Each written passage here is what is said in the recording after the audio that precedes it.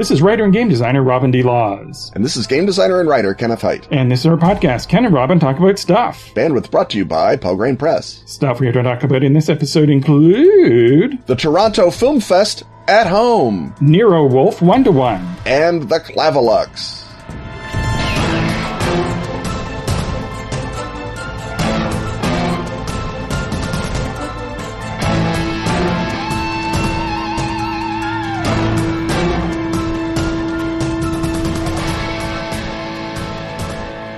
Although most Renaissance fairs aren't happening in 2020, you can still bring all the excitement to your table. Minus the jousting and roast turkey legs. During the month of September, our friends at Atlas Games are offering their card game Ren Fair at 40% off with code PANTALOONS. In Ren Fair, you play characters who want to have the best historically accurate costume at the fair, but lack the funds to do it. Earn coins by competing challenges, then buy choice items for your own costume. Thwart your opponents by playing clashing garment items on them. Short pantaloons and a sequined halter top? Egad! Stackable transparent costume cards let you see your character's outfit and your points too. Ren Fair plays 2 to 4 people, ages 13 plus, in about an hour. Learn more about Ren Fair or order your copy at atlas-games.com/renfair. That's fair with an E. Hip, hip, huzzah!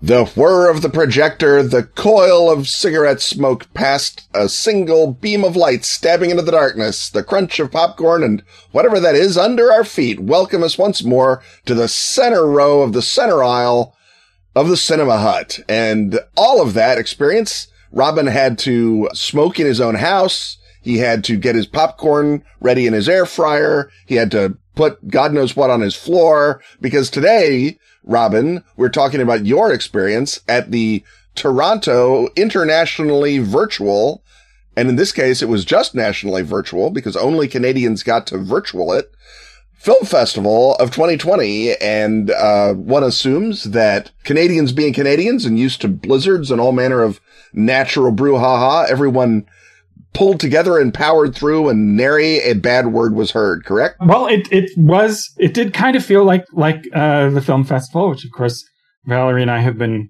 going to together since 1986. She went to the TIFF screenings even earlier than I was going to them. And I sort of did my best as an imaginative exercise to conjure up the thought that I was down at one of the venues and picturing running between screenings, and I made a tight schedule of when we would watch things and what the breaks would be. And there was still the question of how to fit food in between those things. But yes, everything was happening at home.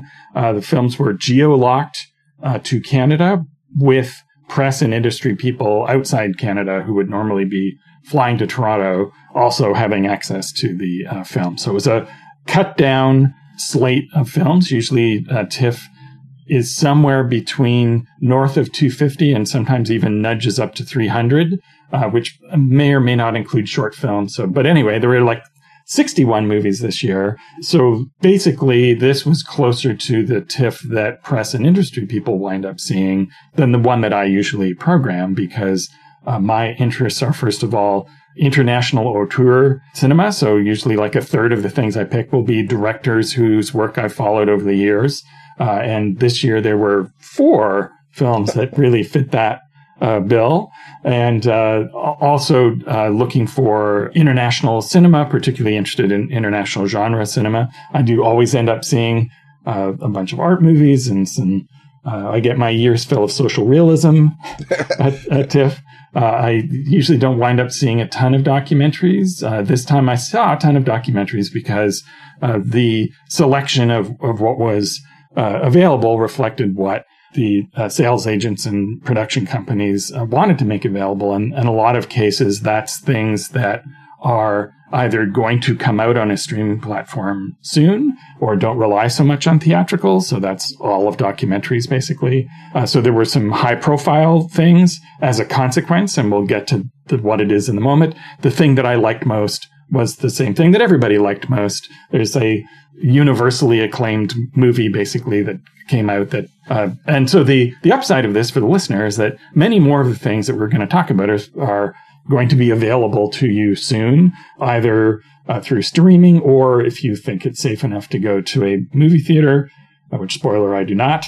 So it wasn't the selection that I would have preferred in a regular year, but that's because those films are not being made available to programmers or didn't get shot. Right. There's a whole half year of film production that is missing from history now, and there will be more delays to come. There are people who are going back to movie sets, but that's, I think, more often the big commercial movies where they want to get, Batman's got COVID, but you gotta keep going. Keep on keeping on. Yeah. So, and they can afford to have everyone, isolate for 2 weeks and do everything else, which you can't do on a smaller production necessarily. Yes, like 2 weeks would be the whole length of a production. So, and even then, I think we're going to find out that there's big problems with that. So, all of those caveats being put forward, I sort of felt like I had a TIFF. If we are still in this fix a year from now, which there's a relatively large percentage chance that we are, I may pay more attention to whether the films are shortly going to be on a platform that I already subscribe to, because each streaming choice cost, it was $19 a ticket. Now that's cheaper for Valerie and I, because normally we'd be paying that for both of us. But then again, it's like, well, if this is going to be on HBO in 4 weeks and I get HBO, do I want to pay $19 right. or do I just want to directly give TIFF some money to try and keep them alive and watch something else during this period and then watch whatever it is later? So I hope that I don't get really good at doing virtual TIFF. There's also been the suggestion that people will expect some sort of streaming component going forward, whether there's a pandemic or not. So that could be something of a game changer. And so also, listeners, pay attention to whether there is a regular film festival that's kind of near you that you've never been able to get to, because during the plague times, you may indeed be able to attend it virtually via streaming. The Vancouver Film Festival is coming up, but is geo-locked to British Columbia. Otherwise, we'd be getting in on a few of those. The Chicago Festival, I assume, Ken, it has some sort of streaming component? It's going all streaming. Either they've just dropped it or they dropped it with less fanfare than normally. The Chicago schedule drops like the last day of TIFF. And I did not see anything. I suspect they saved themselves some money by not mailing out the schedules the way that they normally do. But it is up, and yes, it will be virtual or drive-in if anyone in their right mind would see a drive-in movie that was a drive-in art film. Let me say there are many films that are adequate or even admirable drive-in experiences. Art film, not one of them. So I will eschew that even if I did have a car.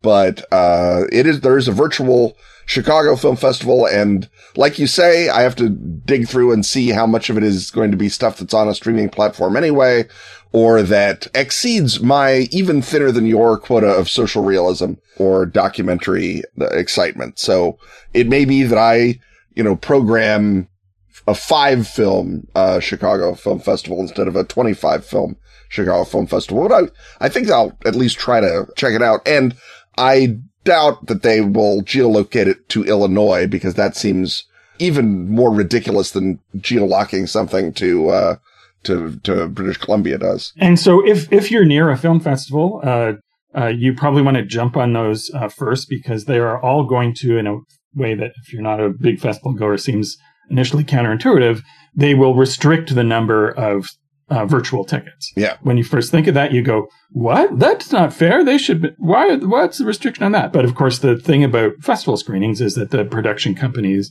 are making them available for marketing purposes as part of a preview, and they don't get paid for tickets at festivals typically. That money goes to the festival in order to run that event. And that's always been a point of contention. Especially smaller films, they sometimes wish they got a take of the gate, but then the tickets would be even more expensive, and those things are hard to run. So they will probably limit the number of streaming tickets available to roughly the number of people who would have been able to attend in person, because especially in the case of, say, a big release, they don't want to show the film to tens of thousands of people all across the country or the province or the state or whatever. They want to promote the movie and then have it come up under whatever distribution terms they make, whether that's virtual or in person, and make the money from it themselves. So that's just a tip. If you find yourself discussing a streaming film festival, someone will make that comment. And so you're now armed with the explanation of why that is. I guess I should also drop in a plug for the H.P. Lovecraft Film Festival, which is also going virtual this year. And people should, if they're interested, go check that out, because you can buy tickets, and I'll be doing a little, there'll be little panels and things, micro panels.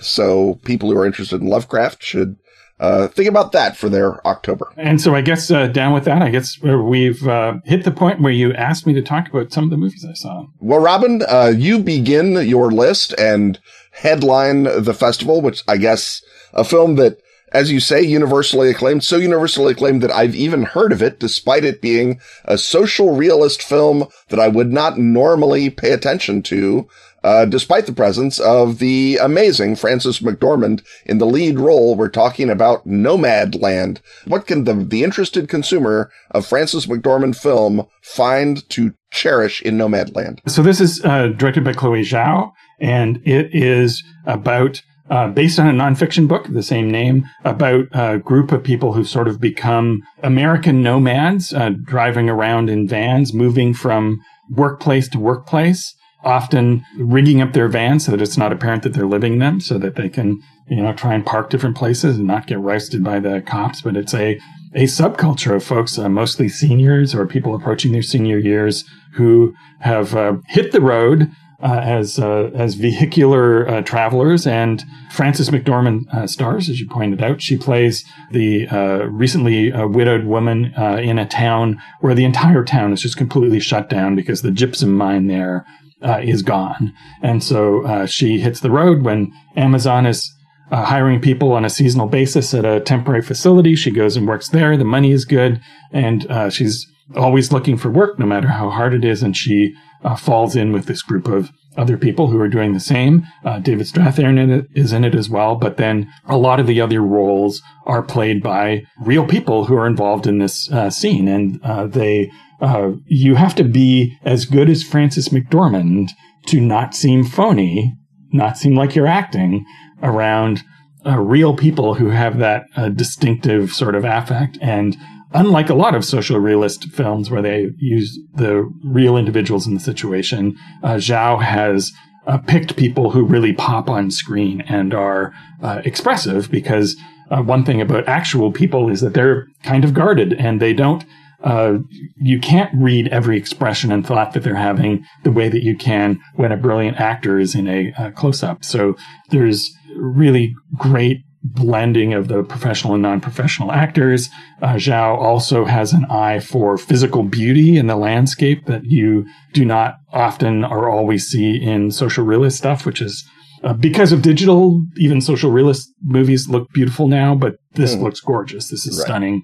And it's just one of those films where it has that ineffable magic about it, that even if it's not your kind of film, it is a great version of that, and goes, it doesn't have an expected narrative sweep. And I think it's something that people are going to be talking about, and whatever the Oscars are going to look like, who knows what that is, but I'm pretty sure that Frances McDormand is going to be in on that. Chloe Zhao's other movies are in this vein, and The Rider is one that I'd recommend as well. And she's taking a big pivot after this, because her next film, which was supposed to come out also this season, but has now been delayed, is Marvel's The Eternals. Yeah. So if you want to be a sophisticated Marvel consumer and be able to, I knew her social realist movies, and you can see this, when this Celestial is punching this other Celestial, it reminds me of this shot at the hot springs from Nomadland. So I, by the way, am completely on board for a social realist version of the Eternals. Where it's just a bunch of gods who've got like bad stuff going on, and they're being oppressed by the Watcher, and they just have to sort of grunt through their life, and the camera's lots of long, slow pans of them trudging across the moon. I'm here for it. I'm ready. Yes. And of course, Ryan Coogler made a similar jump from Fruitvale Station to Black Panther, but there was a Rocky movie in between those two things. He got to sort of bulk up muscle wise for genre film. Yeah, well, it sounds like a fun contrast to have in the privacy of your own heart. On the topic of writers, this is not a film about a writer, but it is a film about staying drunk at work. And so I think the segue holds, Robin. It's one of the 3 or 4 films that you saw that I legitimately am excited and jealous to see, as opposed to just interested. Dog gif interested in. It's Another Round, directed by Thomas Vinterberg from Denmark, starring the lovely and talented Mads Mikkelsen. And I think I've given away most of the high concept, but see if you can salvage anything from my introduction. Right. So he's a high school teacher, and his buddies, also high school teachers of the middle-aged slump years, have heard of a theory actually put forward by an actual Scandinavian philosopher that the problem with humanity is that we were meant to be drunker than we are, and that this philosopher recommends that people become fully alive and human if they maintain a blood alcohol content of 0.5% at all times. And they decide to enact this experiment.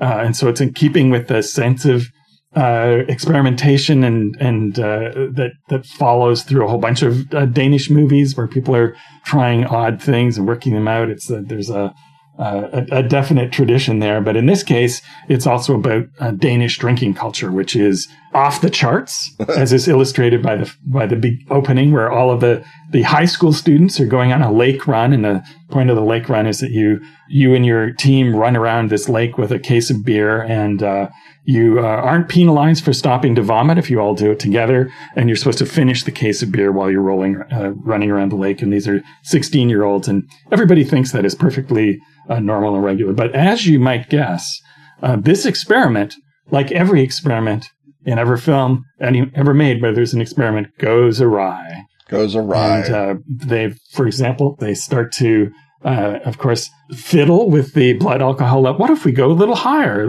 Everything will work. And of course, the thing that you expect to happen. Robin, philosophy is an exact science. You can't monkey with that stuff. Exactly. Now, I think everyone is anticipating where the third act of this film goes, but Vinterberg is much smarter than that, and it goes somewhere else after the third act. There's a fourth act, and so it's an astounding performance from Mikkelsen. So if you're a fan of his genre work, this is him in the mode that I became familiar with him with. It's his playing realistic people in naturalistic dramas in Denmark, but it's another masterful performance, and great and ambiguous and strange, without ever breaking free of the boundaries of Danish naturalism. So it is well worth seeing. Fantastic. Well, Robin, I guess I need to go get my blood alcohol level up for full performance. So while I do so, let's all listen to a message from a sponsor and then get ready to have a high performance second segment of the Cinema Hut.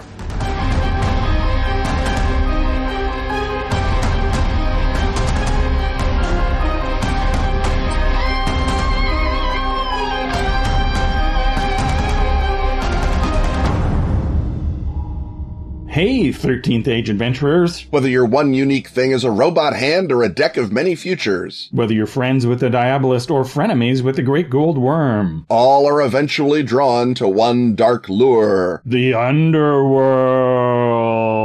The vast and mysterious realms that lie beneath the Dragon Empire. Deep within the Underworld lie adventure and treasure, as well as disaster and death. But what is reward without risk? With the Book of the Underworld, designer Gareth Ryder Hanrahan reveals the Underworld secrets for 13th Age, including the lands of the Underworld, the Underland, the kingdoms of the Hollow Realms, and what lies within the deeps. The mighty dwarven city of Forge. The domains of the Silverfolk Elves, Realms, The Threats of Malice, The Drowfort, and The Four Kingdoms of the Mechanical Sun. Forgotten Gods, The Gnome Academy of Magic, Monsters, Magic Treasure, and more. For a limited time, get 10% off in print or PDF at the Pelgrane store with a voucher code STUFFWORLD. You will need the extra gold pieces for ropes and pulleys. That's the Book of the Underworld for 13th Age, voucher code STUFFWORLD at pelgranepress.com.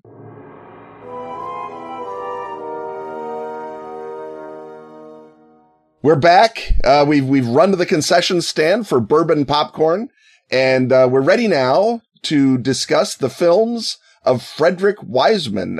He is a documentarian, and I guess he's sort of a fly-on-the-wall Ken Burns. Like if instead of make a movie about 100 years of baseball, Ken Burns just made a movie of one baseball pitcher for a week and a half. Is my understanding correct? Well, if Frederick Wiseman were to make a film about baseball, which he might very well do, and he's getting up there, but that could easily be his next project. He examines institutions from the every possible level just by being in all sorts of situations related to that institution and shooting what's ever going on. There's no narration to explain, no context, no captions to tell you who's speaking, and his films are often of an epic length. And so the latest one, City Hall, is 4.5 hours long. Now, speaking of things that I would normally never see at the festival, I prefer to consume my Frederick Wiseman in the comfort of my own home with a pause button. And guess what? That's what was available this time, and also about the only thing that was available on the streaming schedule that day, as if that was planned. His last film, Ex Libris, is about the New York Public Library, and I would recommend getting a hold of that if you can find it.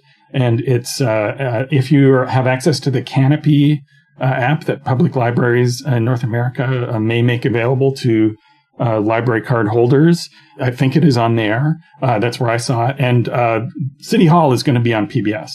So that's where you'll be able to see it, and probably soon. So this has sort of a leading character in the person of Mayor Martin Walsh of Boston, or as it's pronounced there, Mayor Marty Walsh. And it just sort of follows not just him. You see him a lot, but just it opens on a call center, people receiving calls coming into the city. Then there's a PowerPoint presentation about the city budget. And you sit on a number of community meetings, and you see the garbage being collected. So you get to, and this all sounds hideously boring. And everyone who watches Frederick Wiseman says what I'm about to say, which is, it all sounds like hideously boring. And then 10 minutes you're in your PowerPoint presentation. This is like, there's something weirdly absorbing about these films. This one makes you think that good government is possible somewhere in America. I don't know about that, but it gives you that fantasy for 4.5 hours. And in Boston yet. That's the amazing thing. That is the amazing thing. And part of part of the whole through line is, about Boston undergoing a moral and economic resurgence, and really changing its ways and changing what is possible there. And so if you like it at all, you can't help but admire the achievement. And so PVR it when it's on PBS, probably this fall, I would think. So keep an eye out for that. Another movie, this one from Japan, True Mothers. Robin, this sounds very cool, but I think your description is about 2 lines. So do you want to tell us more or less or the same? Right. So this is a film by Naomi Kwase. She's another one of my favorite directors that I follow. And guess what? Her film is also near the top of my list. A film that you can find right now on disc or maybe on streaming somewhere is called Sweet Bean, which is really a beautiful naturalistic drama that starts off with a man who is looking for someone to work his sweet pancake street stall, and a determined older woman sort of barges in and demands to be part of his operation, and that goes an interesting place. This one is based on a novel, and it's about adoption, which is still considered strange and kind of stigmatized in Japan. And you see the process of adoption, first of all, from this couple who are unable to conceive a child of their own and go through the difficulty of arranging through a private agency to adopt a baby. And then you see 5 years later, there's a situation where a woman shows up and says that she's the adoptive mother, and she demands money from them or demands a return of custody of the child. And then you then switch perspectives and see the whole story from her point of view. So it's a straight up drama with a social issue element, but like all of Kawase's films, she has a sort of a mystical side as well, but this is more in her realistic half of her output. And it's just a beautiful, lovely, amazingly well acted drama. So keep an eye out for that.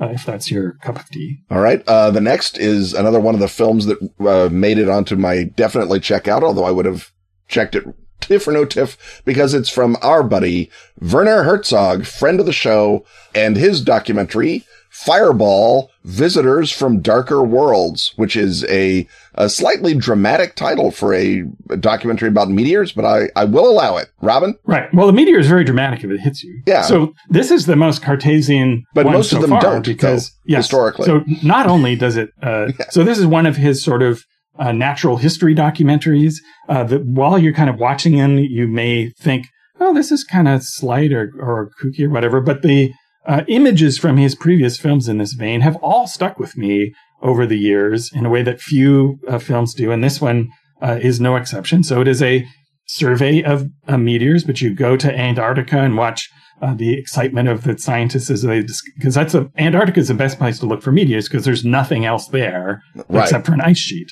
And as many meteors land on there as do anywhere else. But when they land anywhere else in the world, they just look like rocks, whereas here they stand out on, or they fall into the ocean. Yes. He finds beauty and strangeness in all of the different ways that people study meteors and beauty in the meteors themselves. Herzog is interesting because he is always interested in the humanity of the people who in a regular version of this movie would just be the talking heads who are talking to the camera. And he the camera will linger on them a bit. So you get a sense of who they are. And there's a special cameo by our friend Umwawau, the a strange celestial object that we discussed a few episodes before. And we referred to its discoverer, Robert Warwick. Well, he appears as one of the people in the film.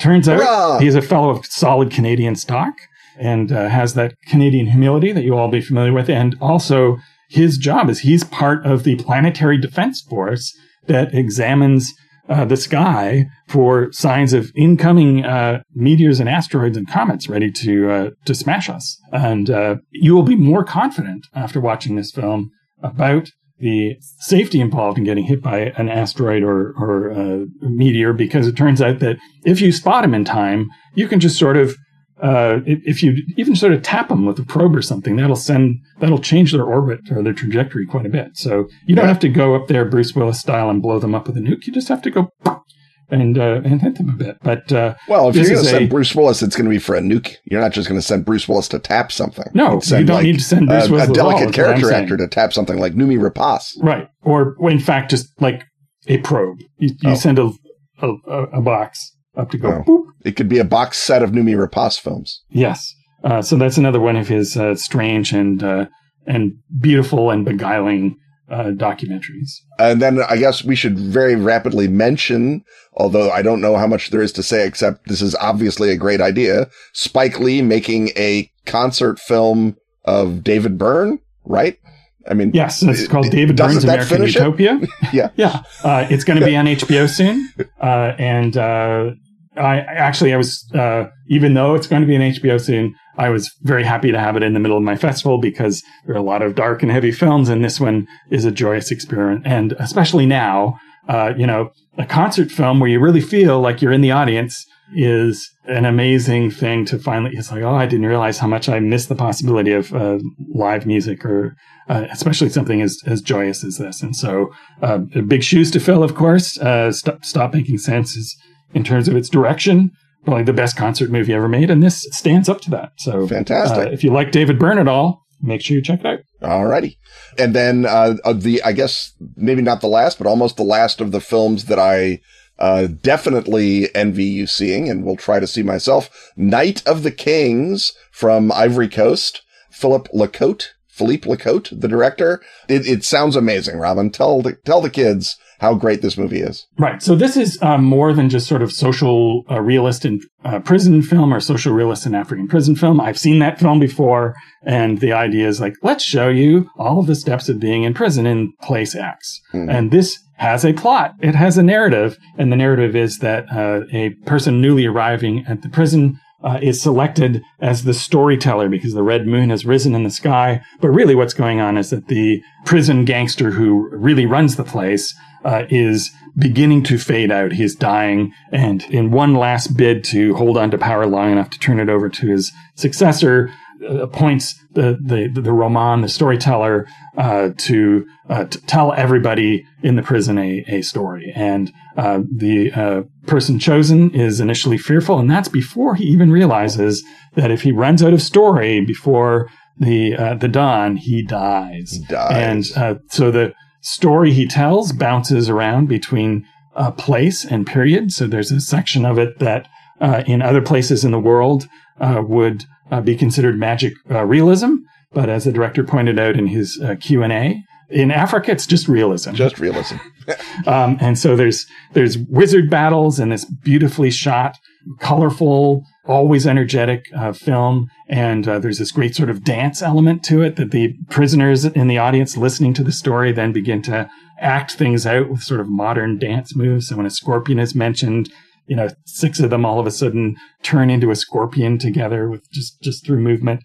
So it's a really superior example of, guess what? If you actually have a narrative, you can convey everything you want to about what it's like to be in prison in a given country, in this case, the Ivory Coast, and also have a gripping, beguiling, interesting film. Fantastic. And from magical realism, that is just realism, we go to zombie realism that is just realism because it's about the Taiwanese parliament, where they're basically one bite away from a zombie outbreak anyway. And in Get the Hell Out from Yifan Wang, that bite happens, right, Robin? Yes.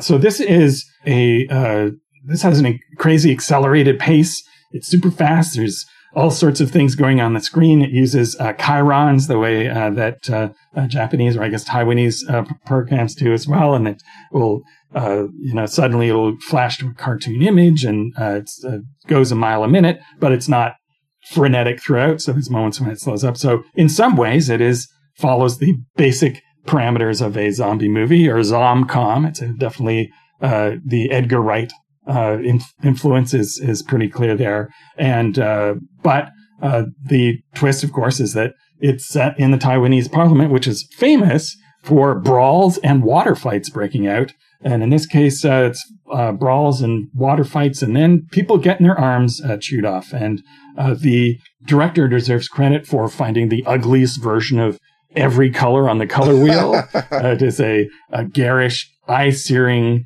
exuberant, fast-moving addition to the always growing zom-com subgenre. Skipping a bunch of films that are very, very serious and very, very important, we come to Chloe Grace Moretz in World War II on a haunted plane, Shadow in the Cloud. This is from New Zealand and directed by Roseanne Leong. And what's going on besides that, which, again, seems like enough reason to see it, right? Right. So Moretz plays a flight officer who suddenly shows up with papers explaining to the reluctant crew of this cargo flight that's headed from New Zealand to Samoa that she's entitled to be on that flight, and that the top secret thing that is in the box that she's carrying is not to be interfered with in any way, shape, or form. There's no space for her in the main plane, so they stick her down in the lower turret, much to her dismay. And a big chunk of the film plays out basically as a radio drama on her face in this confined space as secrets about her come to light and as they are attacked. And as it becomes clear that there is a monster on board, there is a gremlin, and what's in the case is resolved partway through. And then when it shifts, when she gets out of the turret, it's James Cameron influence becomes more apparent, and it turns into an action thriller in a confined space with Chloe Moretz as the ass-kicking hero. And the John Carpenter influence is pretty apparent right at the beginning, because even though it's set in World War II, it's got a 70s, 80s synth soundtrack to cue you into that. So it's reminiscent of the early films of those two directors, and it's just a lot of fun. There was a drive-in component to TIFF this year, which we did not avail ourselves of. For one thing, we don't drive and don't own a car. But during the screening, one of the volunteers was wearing a rubber mask of the monster and running around in a volunteer T-shirt, scaring people in their cars. So that was a great little way to make a virtue out of that weird answer to what to do with films in the pandemic verse. And I guess we end up where we began, at the concession stand. This time, a film from Italy, directed by those classic Italian directors Michael Dweck and Gregory Kershaw. I'm assuming there's a story there, called The Truffle Hunters, and it's a movie about, I'm going to guess, truffle hunters. Robin? Yeah, so this is a documentary about the people who find the elusive buried fungus and the very good dogs, the very, very good dogs who collaborate with them. So the finding of truffles in Piedmont is becoming ever more perilous. Not only is the global climate catastrophe drying up the soil and making truffles rarer and smaller and harder to find, but the competition for them as the prices continue to skyrocket. Not just European diners, but now diners all around the world want truffles, especially the ultra desirable white truffles. And rival people are moving into the forests trying to find truffles. And so they're beginning to try and kill off the dogs of the beloved elderly forest eccentrics who are the focus of this beautifully photographed, lovely looking and charming and beguiling movie about the people who find the truffle. So it's has that theme of the elder guard being phased out as honor disappears from the world, and is I think if you're interested either in people or in folkways or in food, you're going to want to check out the Truffle Hunters when it comes around. All right. And with that, I guess we once more realize we've run out of bourbon popcorn, and we're going to head back to the concession stand, get some truffle popcorn, maybe pet a very good dog, and then emerge in another hut.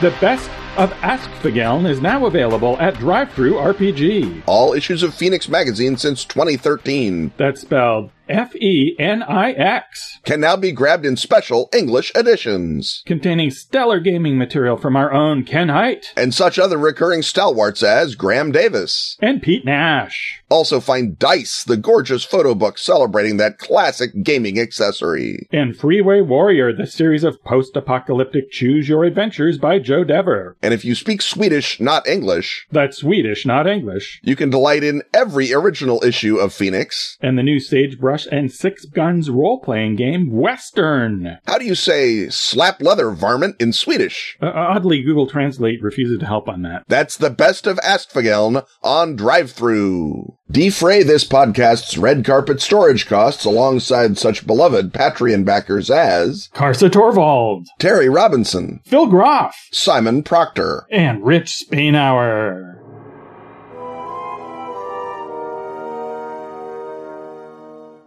The rattle of dice and the thunk of miniatures tell us that we are once more in the confines of the gaming hut. But, oh, wait a minute. This time there's two gaming huts, and there's someone in another posher, more exclusive gaming hut telling us what to do in this gaming hut. Because, Ken, I was wondering for a while when we were consuming media if you had stopped reading during the pandemic.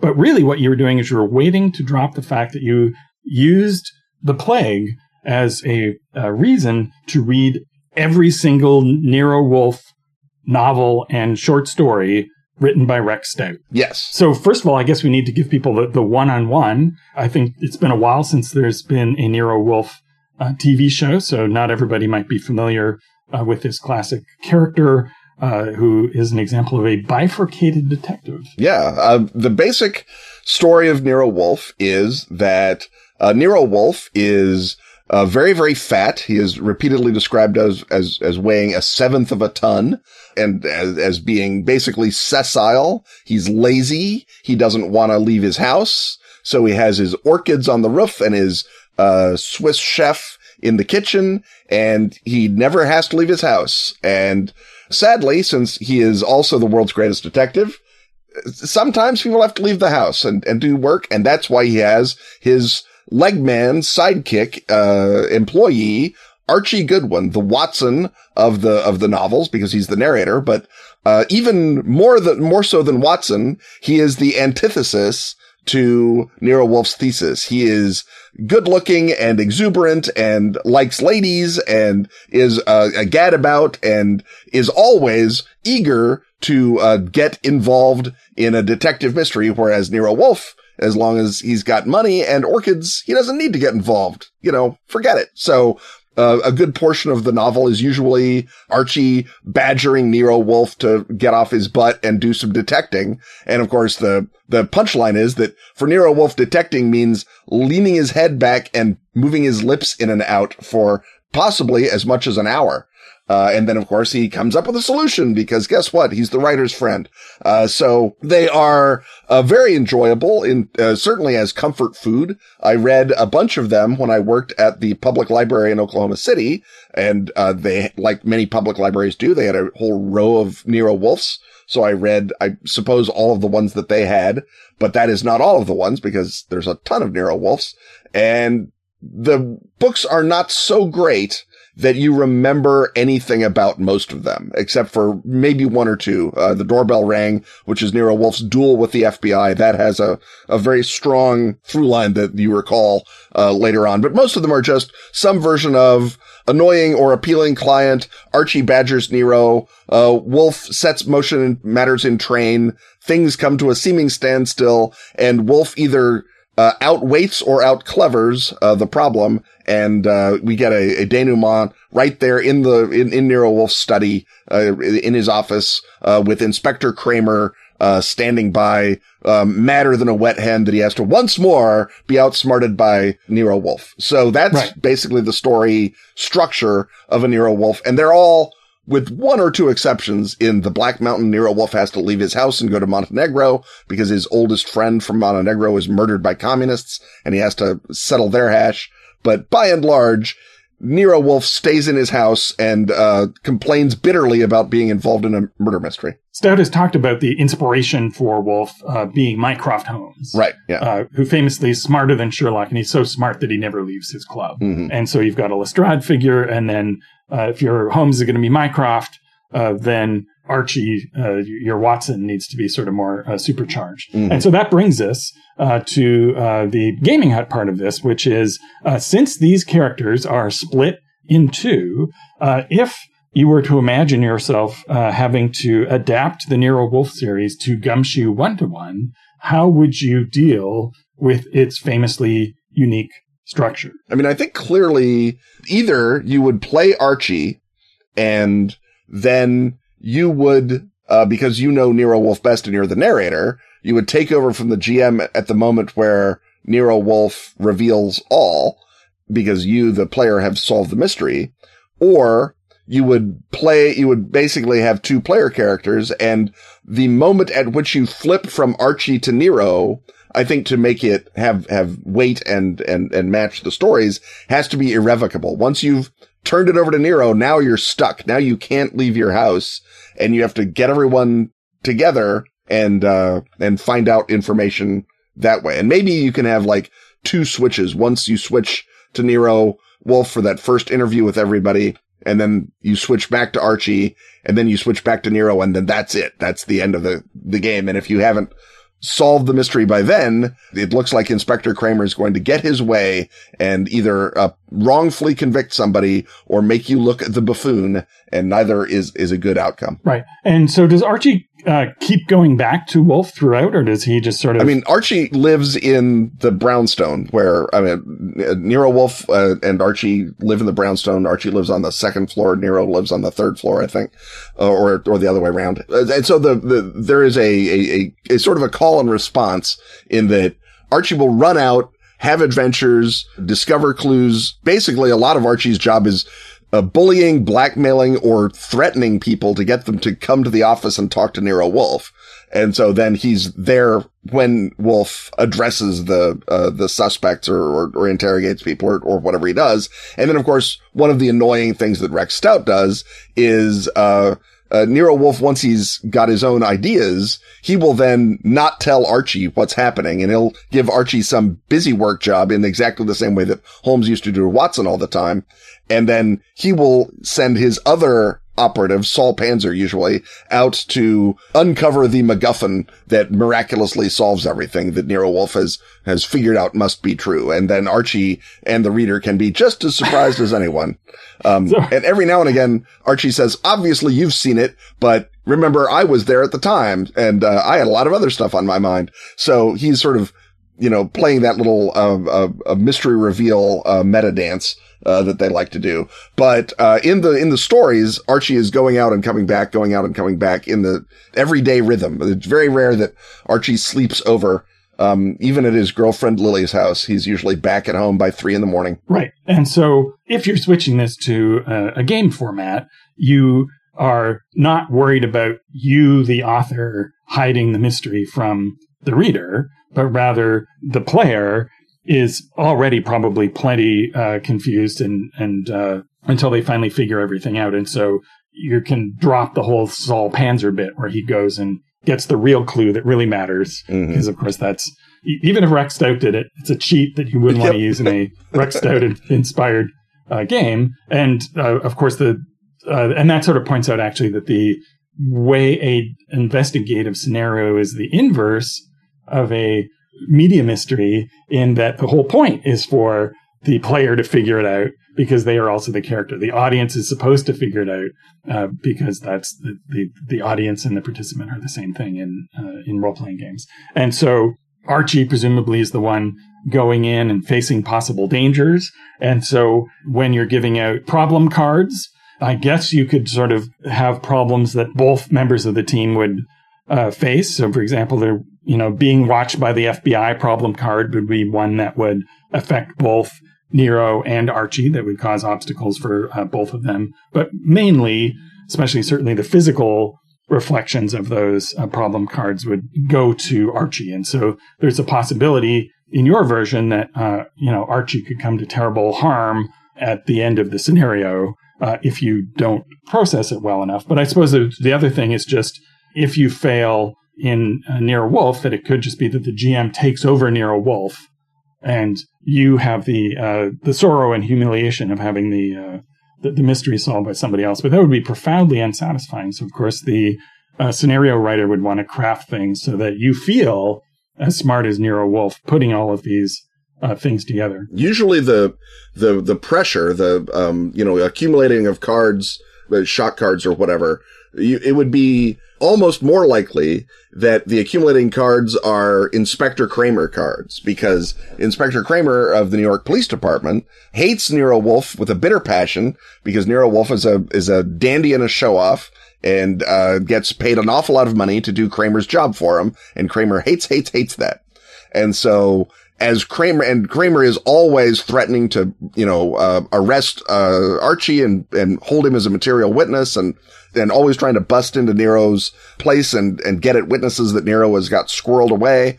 And so Kramer's interference is the thing that over the whole corpus of the stories is the thing that really begins to discommode both Archie and Wolf. And then they have to come up with ever more elaborate ways out of it until at the very last minute, they say, "Oh, Inspector Kramer, would you like to be into the office at 4 p.m.? You'll see something to your advantage." And Kramer, of course, shows up and, there you go, 4 p.m. All the family members are there and Wolf explains, who did it. And usually someone's like, I don't have to sit here and take this. He says, no, you certainly don't. And if you leave, Inspector Kramer will take a note of that. And the guy has to sit down because Nero is always basically an emotional thug, if not just outright, blackmailing and coercing people, which he does a lot for a hero. He's a jerk. and so the inspector is the source of pressure. You're getting more inspector cards, and the edge cards that you're getting might give you breathing space to get to have the joy of humiliating him once more. And so are there sort of staple elements that you would tend to craft a Nero Wolfe mystery out of? What are the sorts of things that he investigates in the characters that you would build into a scenario? I mean, it sort of comes in two parts, because the joy of Wolfe, as I've said, is the joy of coming home to the brownstone, meeting all the characters. So, although, Fritz the cook doesn't actually contribute to solving the mystery, I think, ever, he's still a presence. And so that would be like a refresh, is you have to eat a delicious meal with Fritz and you would get, points back. Likewise, the orchids show up more as a MacGuffin. Oh, he's a orchid collector with the rare black orchid. And then you have to leave your house to go to the orchid fair. And oh, there's a murder at the orchid fair, and now you're stuck there. And that happens a couple of times. So things like that are the sort of the scenic elements would have to show up for it to be Nero Wolfe. In terms of story elements, most often the crimes are domestic ones. It's very similar to the cozy mystery. Every so often you'll have a genuine, what we would think of now as a crime novel sort of crime. But even there, the motives are generally very golden age in effect. Only in what's called the Zek trilogy and in the Black Mountain is there more to the story. And even the Zek trilogy always begins with an orthodox mystery that then reveals the hand of Nero Wolfe's Moriarty. I think his name is Arnold Zek, is behind it. And so by and large, though, it's, some member of a family has been murdered and someone doesn't like the way that it was investigated. And then they come to Nero Wolfe, and Nero Wolfe looks into it, and the cops are mad because they like the guy that they've got, or that it's a closed case and they feel really bad about it, or whatever. Right. So, So the structures are pretty simple in that they're very cast of people one of whom is the suspect. And you just, as Archie, get to choose what order you talk to them in and gather the information from them. And so it's more of a classical puzzle then. And how often is Archie in physical danger? Is he getting thrashed by thugs a lot? Or Archie is very, very tough. Archie is very seldom in physical danger. He's shot at a couple of times, and once or twice he is menaced. But by and large, Nero Wolfe's one of the conceits of the books is that Nero Wolfe thinks that he can tell Archie to go get any woman in New York City, and Archie can bring them because Archie is irresistible to women. And that's, as you see in the narration, is not quite true, but it's still very much true. And the same thing about guys. If there's a guy that's giving Nero Wolfe problems, by and large, Archie can take him. So it's less of a physical threat sort of an adventure, with the one or two exceptions, and very much more that Archie is, the sort of idealized extension of Wolfe. If Wolfe could design a robot that went out and did things, he would design Archie. And similarly, Watson is almost never in physical jeopardy in the stories either, because again, he's a bluff campaigner, and also because British criminals don't carry a lot of guns and use them at any option, certainly not in the 1890s. And so you don't see a lot of that, although there is a atmosphere of physical menace sometimes. And even in a couple of the books, there's New York mob figures that Archie would really rather not have to have meetings with. So he is not Batman, but he is not even Sam Spade to the extent of getting clonked on the head all the time. I think before we get clonked on the head, it's time for us to rush out of this segment and see what lurks for us on the other side, something perhaps brightly colored.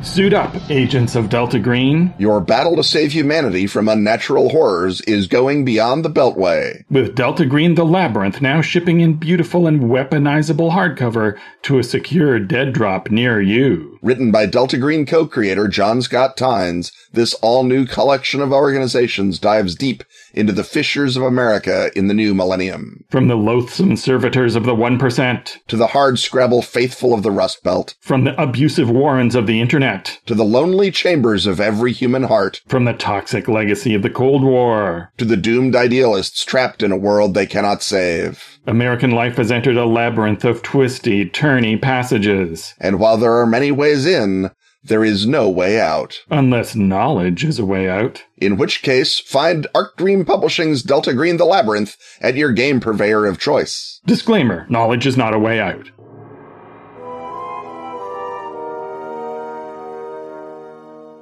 The whirring of time gears and the clacking of chronotas tell us that we are standing in proximity to Ken's time machine. This, of course, is the conveyance that Time Incorporated uses to send our hero back into history to bend, fold, spindle, and sometimes even mutilate it. But this time, Ken, you are not charged with mutilating anything. You're charged with making things more beautiful and colorful, because Time Incorporated wants to know how history changes when you win greater fame for Thomas Wilfred's Clavilux. And I'm going to go on a limb here and guess that perhaps this was one of the dossiers where you didn't know what it was and had to go look it up. I think that you would be correct. And in fact, I know that you would be correct, because that is what happened. Thomas Wilfred was a Dane. He was not originally named Thomas Wilfred. That was his stage name. His real name was Richard Edgar Levstrom, and he was a musician, and he invented a color organ, which he called the Clavilux. And he didn't like the word color organ, which I guess is fair. And I can see that. And he decided that the color organ, which basically, as I understand it, you would push keys and lights would shine in various different colors and various different sort of lensings and graticules and whatnot. And he called this art Lumia. I think that most people are familiar with color organs in the son et lumiere fashion that you see at, say, the fountains in Vegas or at the Sphinx, or in, I think, Singapore, they have a big son et lumiere show. Wilfred would have none of your son. He's anti-son. He thinks son ruins Lumia. So he's very much about that art, in his case, Lumia, is only about the interplay of light, color, and shadow, and I guess shape to some extent, but mostly it's light, color, and shadow, because you couldn't really do a lot of shape in 1919, I guess, is when he built the Clavilux. So you couldn't do an awful lot of shapes back then. It was mostly spotlights and gels and whatnot. Interestingly, later art historians have said, well, if Lumia is just silent light and shadow, silent films are Lumia. And to which I guess other art historians have said, stop annoying us. But I think, there's an argument, certainly, that there is a way to make lights turn into shapes, and it's, pass them through film with shapes on it.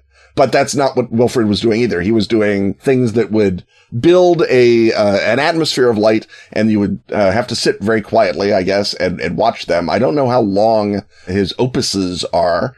He got all the way up to opus 162, so not a few opi. And then they were all, could only be played on the Clavilux that he built, which means that, you've got the zip drive problem, but 1,000-fold. So it's very hard to see a Lumia now. And he eventually stopped trying to explain it as a music and just say that it was a light painting. And of course that didn't help either, but, it at least I think conveys a little more of what he thought he was doing, right? And then, if you saw the Terrence Malick film Tree of Life, among the completely, incomprehensible things in that film, because I said Terrence Malick at the beginning, is some Lumia, some, in fact, Thomas Wilfred Lumia, but I don't believe that it was labeled, and now we're going to do Lumia. So there we are. But if you are a Malek head and saw it, that it was in that. Right. And so even with Wilfred, as we know him in our history, he starts out in 1919. He's making his machines prior to World War II. Therefore, he's in the thick of it in the 30s. He can be in a Trail of Cthulhu scenario. And the later historians have sort of linked his light shows to the light shows of the psychedelic era. And so Whitney had a retrospective called Summer of Love, and one of his last light compositions was included in that. In 1952, MoMA considered him important enough to include him in a retrospective of 15 modern giants. It's called the 15 Americans Show, and Pollock and Rothko and de Kooning were all in that show. So those guys were all big heavyweights. And before we move on, even in this history, we can imagine a Trail of Cthulhu or a Fall of Delta Green scenario in which, I don't know, just to pick the obvious thing at random, the mystical patterns of the Necronomicon have been programmed into a Clavolux and are being used, I don't know, let's say to summon an old one or its minions. Or perhaps the light is of a particularly bilious shade of yellow and it's opening up a gateway to Carcosa as you experience the Lumiatic effects, right? Right. But this is no mere History Hut segment. This is a Ken's Time Machine segment. And this sort of goes to the difficulty of people who are doing performance-oriented things or things that are ephemeral, becoming as big and famous as, say, painters, whose paintings you can just go and see and can travel around. There's an obvious way to experience things that are not part of performance art. Later performance artists would then make records of what they were doing. They would videotape their performances, or they would, there's a famous performance art piece where someone was crucified onto a Volkswagen, and the thing that he sold to collectors was the nails. But inherently, something like the Clavolux is kind of ephemeral. But what do you can do to make his fame greater than a couple of retrospectives and a Terrence Malick movie when you head back into the time stream? I think that one of the things, because he was positioned well to capture the attention of modernists. Leopold Stokowski was in the opening night performance of his first recital, which was 1922. And I feel like what you need to do is have the Clavolux get just a little more wired in to what's going on. So if you could move the first performance of the Clavolux from, let's say, a Long Island studio to, I don't know, Paris and the debut of The Rite of Spring. And you have The Rite of Spring accompanied by Lumia, which of course Wilfred would have screamed at because you've added, Son to your Lumia, but it's not, it's Rite of Spring. It's crazy. It's magic music. And I think that if you could have, had a big event like that, I suppose the other way to do it is to trigger a riot at his Lumia performance in 1922 so that it gets onto the radar of the avant-garde in an even bigger way than it did. And the fact that, as you say, he was a part of MoMA and was, there was a Lumia at MoMA all the way up until 1980. At some level, Lumia just doesn't have the legs, silent film aside, to actually carry it. So what you need to do is associate it with things that people are already head up about. And I don't know that Thomas Wilfred had any particular political convictions. I'm sure that he was a good and decent Dane, but I think that we can't really necessarily say that it would really help if Thomas Wilfred was a Nazi and that would make people pay attention to Lumia. Although obviously, Leni Riefenstahl, I'm sure, had some sort of, notion of the same sort of artistic components, because obviously big banks of spotlights stabbing the sky is pretty Lumia as well. So I feel like either we need to give him a rival, a Nazi Lumiist, that he can, play off of and people can follow, that story, or we need to tie him into an ongoing artistic controversy. I think the easiest way is just to convince him that you can do, Lumia as part of an artistic experience. And again, when you say the Summer of Love and psychedelic light shows, at least in my limited experience, are accompanied by psychedelic music or sometimes even psychedelic drugs. Robin, I'm shocked. But that would be another possibility, certainly, is if you wanted to get him, hooked up with Aldous Huxley and the mescaline guys. They could possibly, even over Wilfred's objections, make Lumia part of the counterculture. And so if you set it up so that Aldous Huxley or William S. Burroughs or some other formational counterculturist is entranced by the Lumia and won't shut up about it, then I think you can blow it out. So instead of just one thing that a guy builds in Long Island, it becomes a thing that a bunch of hobbyists build, like they built synthesizers or like they built those lights that would flash on and off at discos. That was a big thing, that you have a light that's actually turned on and turned off by various sound impulses. And you would take that to the disco, so you don't have to have a light jockey. You just have the machine interprets the sound, and when you get a high A, it shoots out a yellow light, and you get a C, it shoots out a green light or whatever it is. And that sort of thing blew up. And so now you can't think of disco without thinking of fun, shiny lights.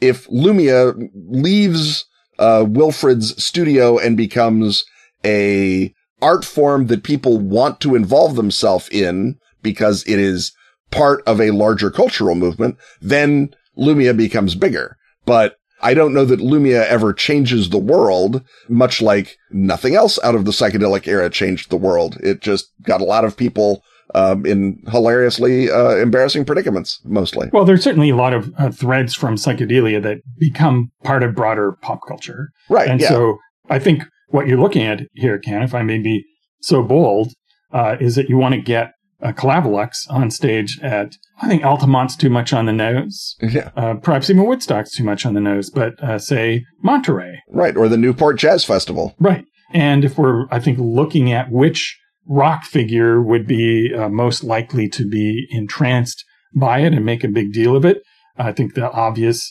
it's the Beatles had a psychedelic era, but I can't see any of the Beatles being super into that. I think maybe Yoko would be more interested in the Clavilux than anyone actually in the band.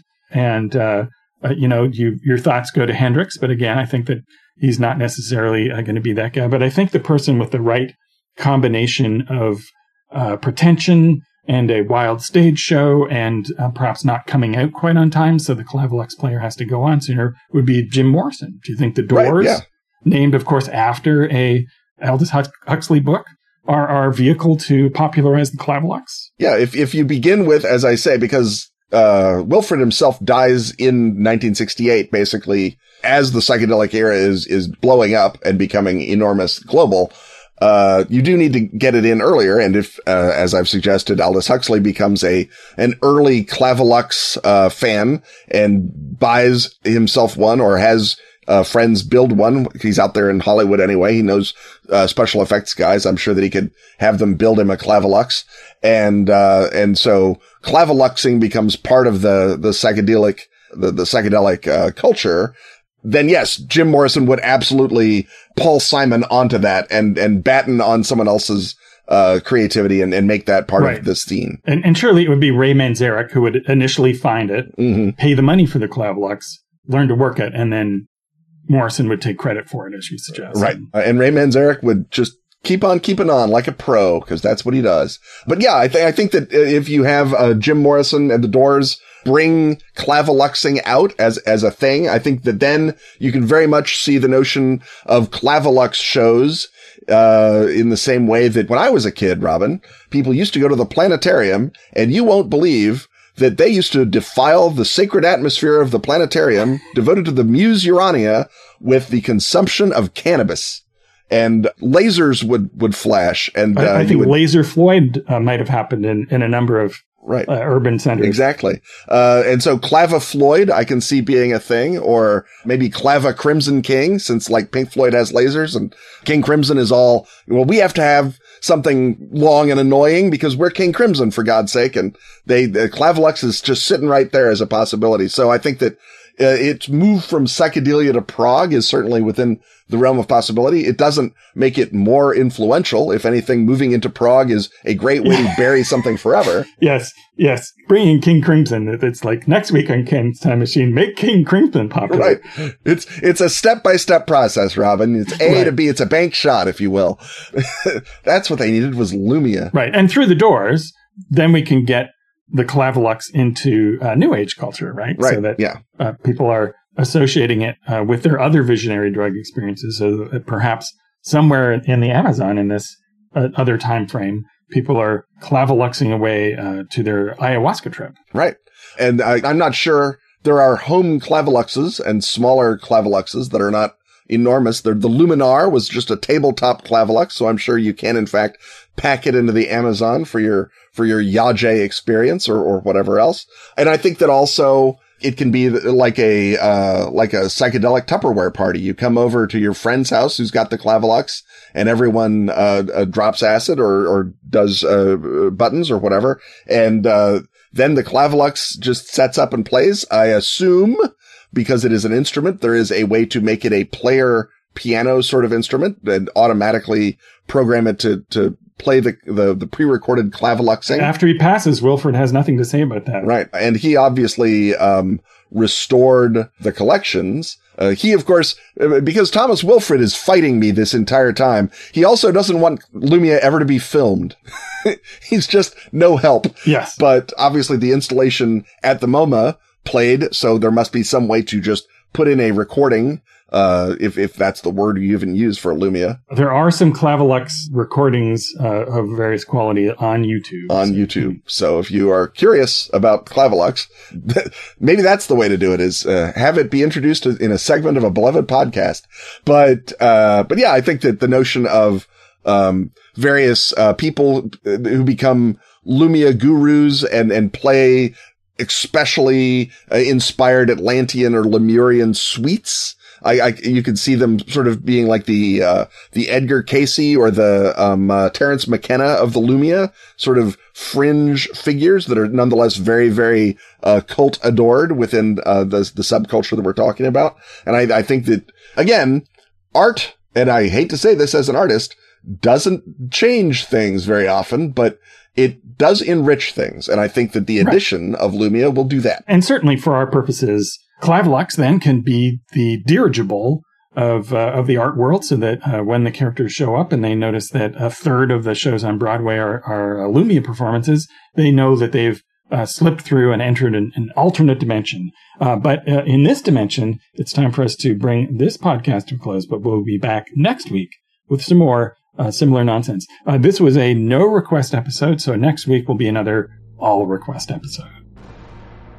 Stuff having once again been talked about, it's time to thank our sponsors. Atlas Games, Pelgrane Press, Asphagelm, Arc Dream, Dark Tower, and Pro Fantasy Software. Music, as always, is by James Semple. Audio editing by Rob Borges. Get your priority question-asking access by supporting our Patreon at patreon.com/Ken and Robin. Bathe this podcast in the chromatic light of your support alongside such luminous backers as Chris McLaren, Ariel Celeste, Randy Ship, Ryan Lassiter, and Tennant Reed. Wear this show or drink it from a mug with Ken and Robin merch at tpublic.com/user/Ken Robin. Subtweet your players with our latest design. The players are the red herring. On Twitter, he's at Kenneth Hite. And he's at Robin D. Laws. See you next time, and once again, we will talk about stuff.